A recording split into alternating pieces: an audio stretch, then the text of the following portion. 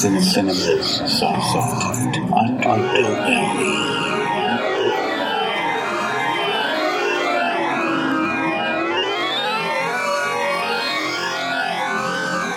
Hello everyone, my name is Eugene Weaver, and welcome to another episode of Cinema's Soft Underbelly, where you will find all things horror, science fiction, fantasy, hard-to-find movies, little-seen movies, gems in the rough.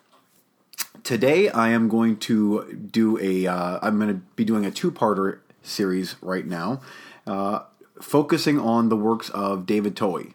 And David Toye has done 7 movies, and the only one of his that I have not seen was his first movie from 1992. And I had never even heard about it until I clicked on IMDb. And I'm like, oh, I didn't even know he did anything before The Arrival. But his first movie was Grand Tour, Disaster in Time. And so I've never seen that movie, and I don't really plan on seeing it. But he has done 6 other movies. I've seen them all numerous times, and I'm going to probably be splitting this up into as long as I can get through them all, 3 and 3 in 2 different episodes. And I'm going to be focusing on he's got a science fiction series that he has been involved with, called Pitch Black with Chronicles of Riddick. I'm guessing that if you're watching this show, you know what I'm talking about. But he's doing that as well as other stuff. And today I'm going to be talking about the other stuff. And then one episode, will be focused primarily on the Riddick series. So I'm going to start with The Arrival from 1996. And this movie, I actually have it on Blu-ray, and I must say I'm a big fan of this movie, and I like the fact that looking through his list of movies, I've seen every single one of his movies, other than his first one from '92. I've seen every one of his movies in the theater, so I'm a big fan of this director, by the way. I think that every movie that he's done has been either good to great. He has yet to make any true duds, and that includes The Arrival. And The Arrival was, like I said, from 1996, and it stars Charlie Sheen. And I think that this is before Charlie Sheen really went completely haywire, nuts. I've always liked Charlie Sheen. I still like Charlie Sheen. I think he's quite interesting to watch, and he hams it up in this movie quite well. And I'll get into the synopsis of the movie, but. Also on tap in this movie is Ron Silver. He's in the movie, and there's other actors and actresses that if you watch this movie, you'll recognize them. You'll be like, oh yeah, okay, I know who that person is. So I'm going to read the back of the Blu-ray here. Radio astronomer Zane Zeminski, yes, that's his name, believes he's picked up a cosmic noise that signals extraterrestrial intelligence. But after turning over the tape to his boss, Phil Gordian, that character's played by Ron Silver, Zane's fired, and his girlfriend, Terry Polo, gets transferred, and his partner is found dead of a supposed suicide. Zane's desperate search for answers leads him to Mexico and a mysterious power plant that is generating more than electricity and is run by people who are not what they appear to be. Arrested for the murder of a scientist, investigating an impending ecological disaster, Zane escapes custody carrying proof of a world-shattering alien invasion in this intense science fiction thriller. So there you go. There's a synopsis. And what could have been a hokey sci-fi original type movie comes off as way more than what it seemed like it was going to be. I think that it was done brilliantly. The script on this movie was great. The story itself was so good.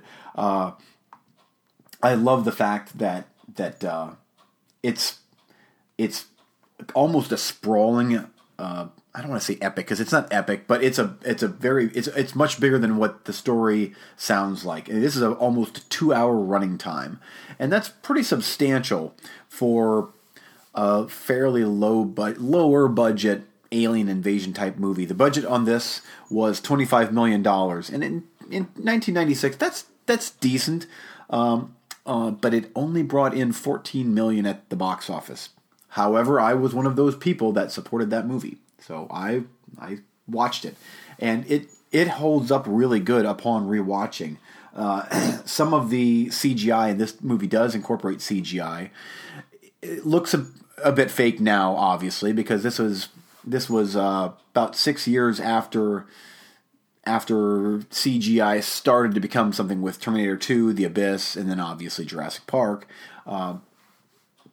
So it still has come a long way since this movie, but how David Toy used it in this movie, I feel was very good, and it fit the movie. It wasn't like they were overdoing it. They weren't trying to overdo it, and there is a lot of practical effects in the movie. I think that it was quite well cast, honestly. Seeing Charlie Sheen in this movie, and even Ron Silver was very good in this. I think with an even bigger budget and I hate to say remake this thing, but I like the story so much, and even the way the aliens look, which for the most part are CGI creations, are really good. I thought that they looked creepy, and I totally bought into the fact that there is an alien invasion, and they're planning on taking over the world, and it works. The movie works quite well. I was thoroughly impressed. There isn't a whole lot of notes and stuff on IMDb, but that's okay. I'd like to say a little bit more about the ending, but I can't. I will say though that they do. I think they stretched the budget really well in this movie.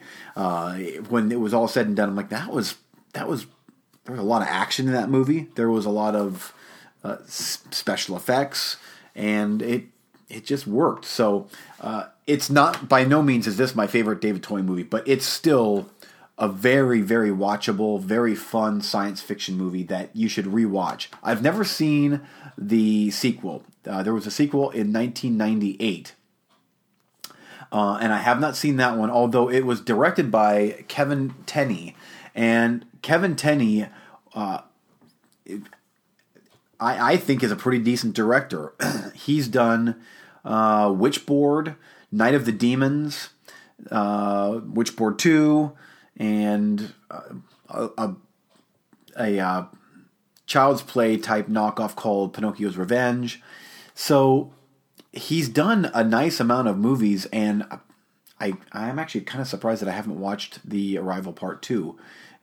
It doesn't have any of the cast of the first one, to my knowledge. Patrick Muldoon is in this. Patrick Muldoon was in Starship Troopers, Stigmata.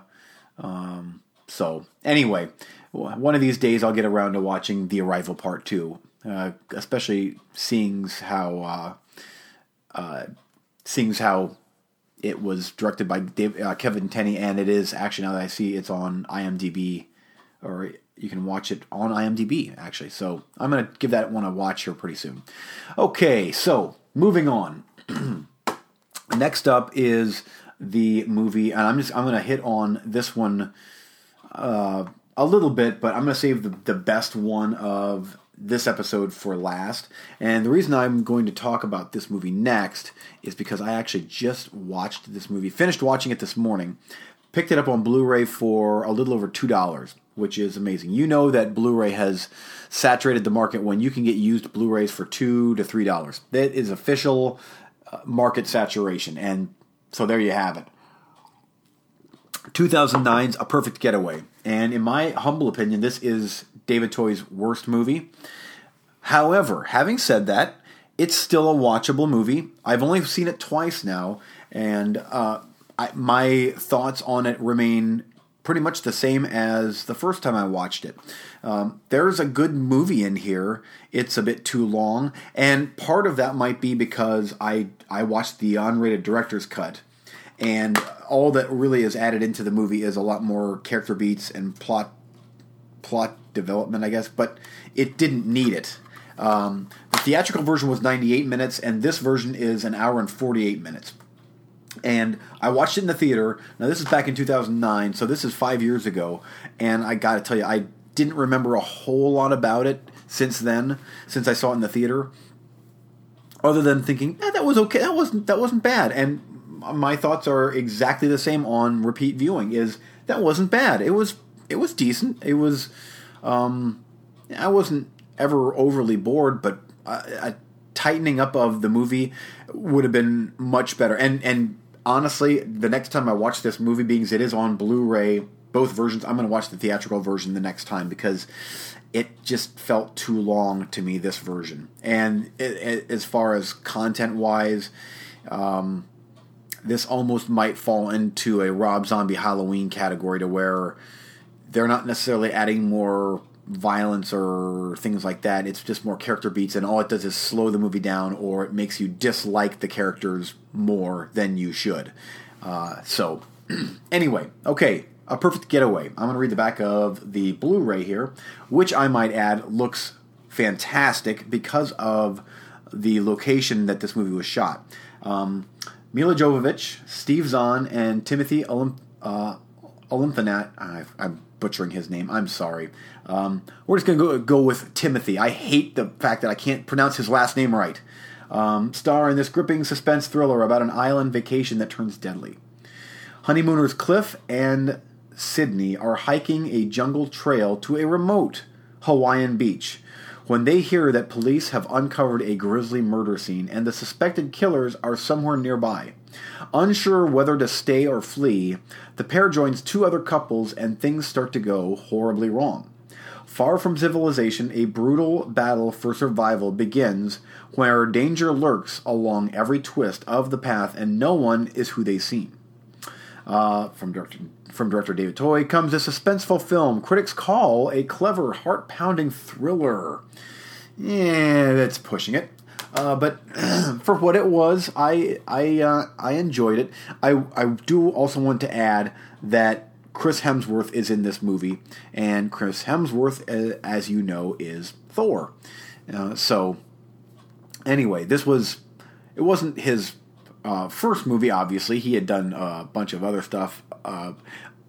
But his first actual, I'm looking at IMDb right now, and his actual first movie was 2009 Star Trek, and then right after that was A Perfect Getaway. And I'm not sure which was shot first. They were both 2009. But everything else he did was TV show stuff. So there you go. Okay, so let's just see here if there's any trivia type stuff on the movie. Okay, so it is set in Hawaii, and basically, to me, the movie all revolves around a big twist. And even the twist itself, when it comes, the twist takes almost 8 to 10 minutes to explain. Everything is just overdone, and it's weird it's hard for me to describe this movie, because instead of being very sly, this movie is just continually almost beating you over the head with there's going to be a big twist coming. There's going to be a big twist coming. Wait for it, wait for it, wait for it. And it doesn't feel like... There's obviously red herrings in this movie. And this isn't really a horror movie. This is more of an adventure, thriller type thing. But it's just... It feels odd. Like the way it was made feels odd for this subject matter. And it feels like an 85-minute movie that's stretched out way too long. Some notes here. Director David Toy has been quoted in recent interviews as saying that he had battled with the studio to allow the movie to continue on with an R rating instead of a PG-13 version. And I honestly can understand why the studio would have wanted a PG-13 rated movie, because this is honestly this is a very mild R rating. And the unrated version to me means nothing. You're not missing anything other than character beats. There is a little bit of nudity. There's some bad language, a little bit of violence, but this is one of those movies that probably could have been trimmed back all of 30 seconds, and that's even pushing it. And we're talking frames, and it would have still had generally the same impact. So now, having said that, I am a huge proponent of the version that the director wanted, and the director wanted an R rating, and I'm glad that he got it. And I am curious if the unrated version is his true director's cut, or if that is a sales ploy to try and get you to watch, or try to get you to buy the movie. Because in some instances, the theatrical version is simply better, and I don't want to say if it is or not in this case, because I haven't seen the theatrical in 5 years, so I can't say. Just a couple other notes here. They make a couple references to Nicolas Cage, which was kind of funny, especially with how they almost imitate how he talks. And Timothy had actually worked with Nicolas Cage on Gone in 60 Seconds, so I'm like, there you go. They're kind of connected somehow. In addition to working together on this film, Mila Jovovich and Timothy Olymphenat, I think I got it right there. Maybe you can email me and find out. I hate that he has a last name that I can't pronounce. Have both worked on films that were adaptations of video games. She was in Resident Evil, and he was in Hitman. She got the better end of the stick there. Resident Evil was good. Hitman, not so much. Although that's another one that I should probably rewatch. So, anyway, not a whole lot of other notes on the movie. I enjoyed it for what it was, but it is flawed. I was expecting more. I was expecting, I don't know, I was just expecting something different. It was an odd movie. The budget of this movie was $14 million, so a significant drop from, this is probably his smallest budgeted movie. And it makes sense because there's really no special effects or very little to speak of. This is, set now and on an island with a bunch of people in, swimming trunks and bikinis, and not much else happens other than chasing each other around. So I can understand why the budget was smaller there. But again, it's watchable. There are certainly worse ways to spend an hour and 48 minutes, but there is better ways as well. So that's that movie. Now, on to a movie that I consider to be neck and neck with the best thing that David Toye's ever done. And because I'm going to hit on the Riddick movies in the next episode, I don't want to get into those movies a whole lot this episode. But I will say in his filmography, I would say that my favorite movie from him is probably his newest Riddick, although it is kind of I don't want to say a remake, but he steals a bunch of stuff from his own first Pitch Black movie.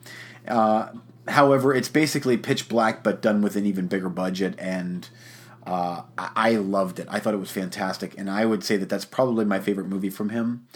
I would say this and the first Pitch Black are neck and neck with being my second favorite, and that is 2002's Below. And this movie, unfortunately, Dimension had the rights to this movie, and in a roundabout way, basically it comes down to the Weinsteins. And this movie was dumped in theaters for, limited release, and didn't play on many screens, didn't play for very long, flopped. And I blame that completely and totally on the Weinsteins. I blame that on the fact that it did not get any promotional push whatsoever. And it just, I actually saw it in the theater here in Canton, Ohio. I watched it, and it was on for maybe 1 or 2 weeks. I can't imagine it was on for 2 weeks. It opened on 168 screens, which is typical for something like they would pull that. And it brought in, on opening weekend, $200,000. That's it. So thanks, Miramax. This movie is fantastic. It upon rewatching, it is so good.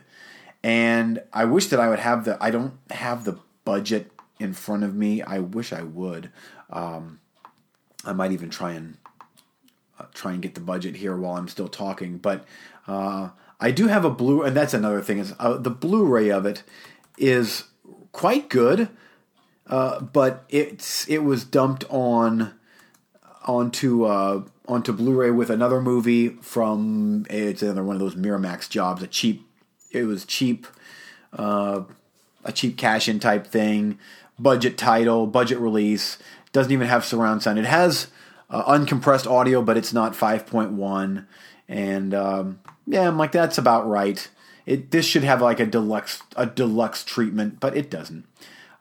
Okay, so the plot of the movie is the USS Tiger Shark is a submarine on patrol in the Atlantic Ocean during August 1943. The submarine is ordered to pick up survivors spotted adrift by a British patrol plane. At the wreck site, they retrieve 3 passengers, a British nurse and 2 others, one wounded from a British hospital ship that was torpedoed several days earlier. As they pick up the survivors, the Tiger Shark spots a German warship bearing down on them. The submarine has several encounters with the German warship and suffers damage from depth charges in the process.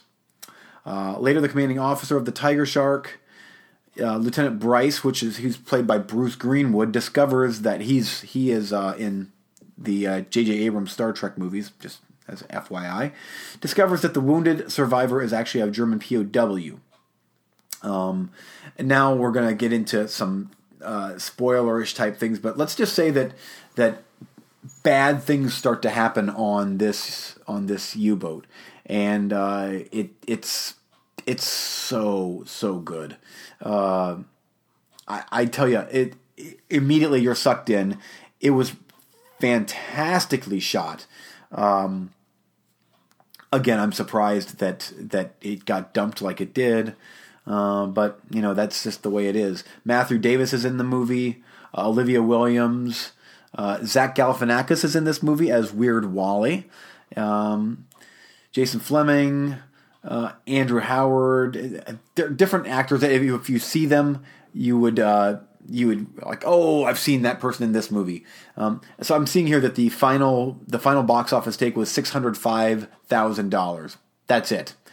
So why wouldn't the studio try to make more money than that? Of course, people aren't going to see it if it's only on 160-some screens and no publicity whatsoever. I just don't understand that, but whatever.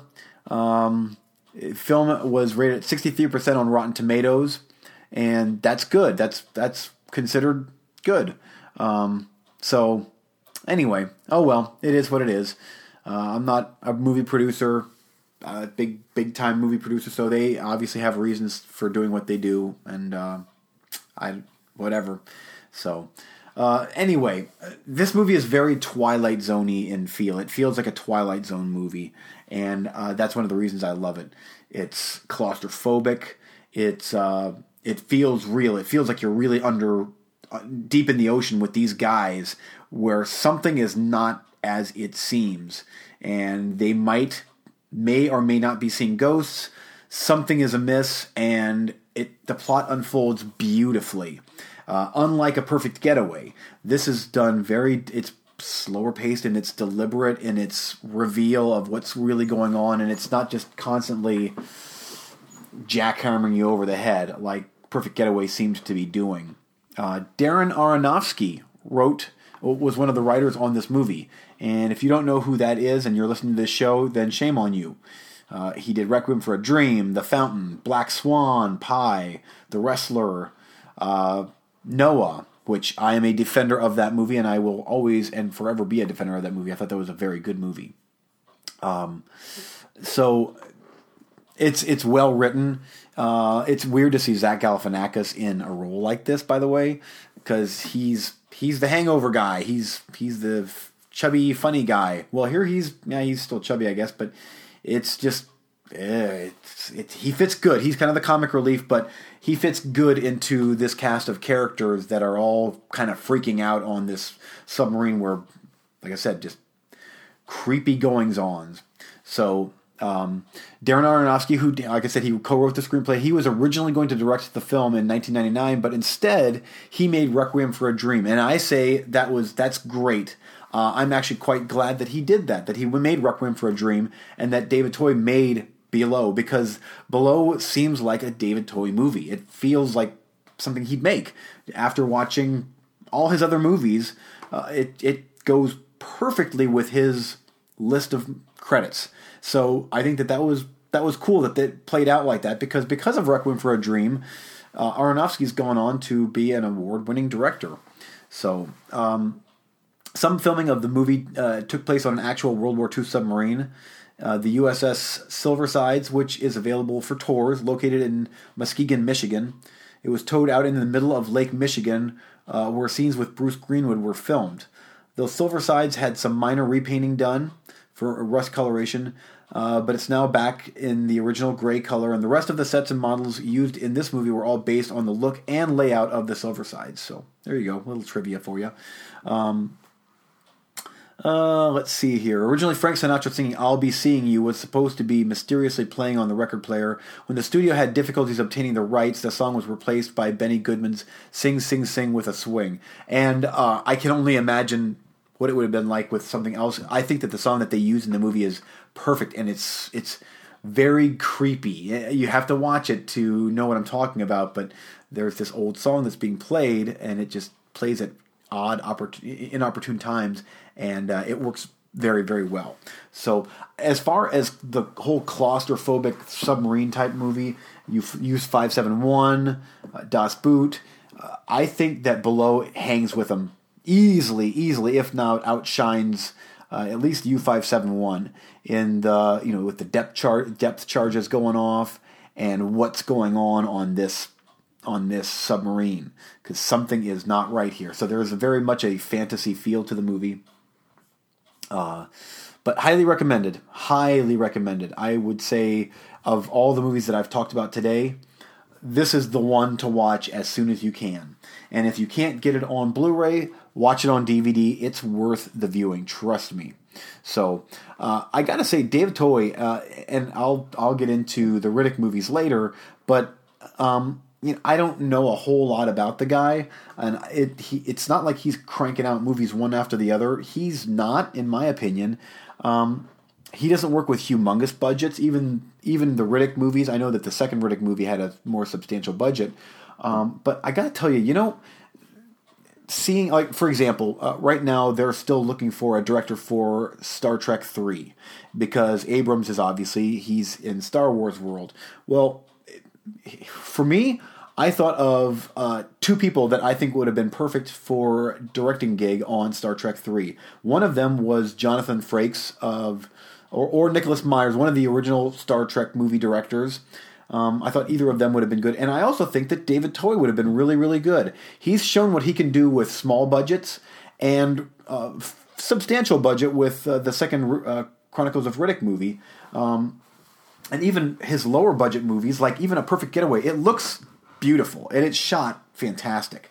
But I think that he would be great at taking on something like that and maybe giving it a little bit more hard-edged feel. Although I think that the Star Trek movies are going in the right direction. I like where these ones are going. But I think that he would be. I think that would be a brilliant choice for a directing gig for Toei to have the reins on Star Trek 3. That's just my Star Trek sci-fi nerd ramblings. I'm guessing it will never happen, but whatever. And the original Star Trek directors, one of them I think would be good too. But I'm not the one that's calling the shots, so I can just talk on my podcast about who I think should be directing. So anyway, I'm going to wrap things up. I hope that you've enjoyed this. I'm really looking forward to talking about the Riddick movies. But these all three to varying degrees are very watchable. Below is fantastic. The Arrival is quite good, and Perfect Getaway is a very serviceable thriller, at least for a one-time watch and you're done. Give it a shot. Next episode, I'm going to hit on the Riddick movies. So that's going to do it for me today. I'm Eugene Weaver. You can get a hold of me at eugene-weaver@hotmail.com with any questions, concerns, comments, movies I should watch, how I can actually pronounce Timothy Williams' last name, and all that other good stuff. Make sure that you check out Movie Freaks over on YouTube. Had a great episode here a couple days ago, and it's going to be up here soon. And then our friends over at Cinema Sidekicks. They're talking new release stuff, and now that the big winter movies are upon us with The Hobbit, although I know that Steve doesn't like the Hobbit movies, hopefully one of them will watch it and give us a review, although I am going to be watching that real soon too. So anyway, that's it for me. I'm Eugene Weaver, and until next time, thanks for listening.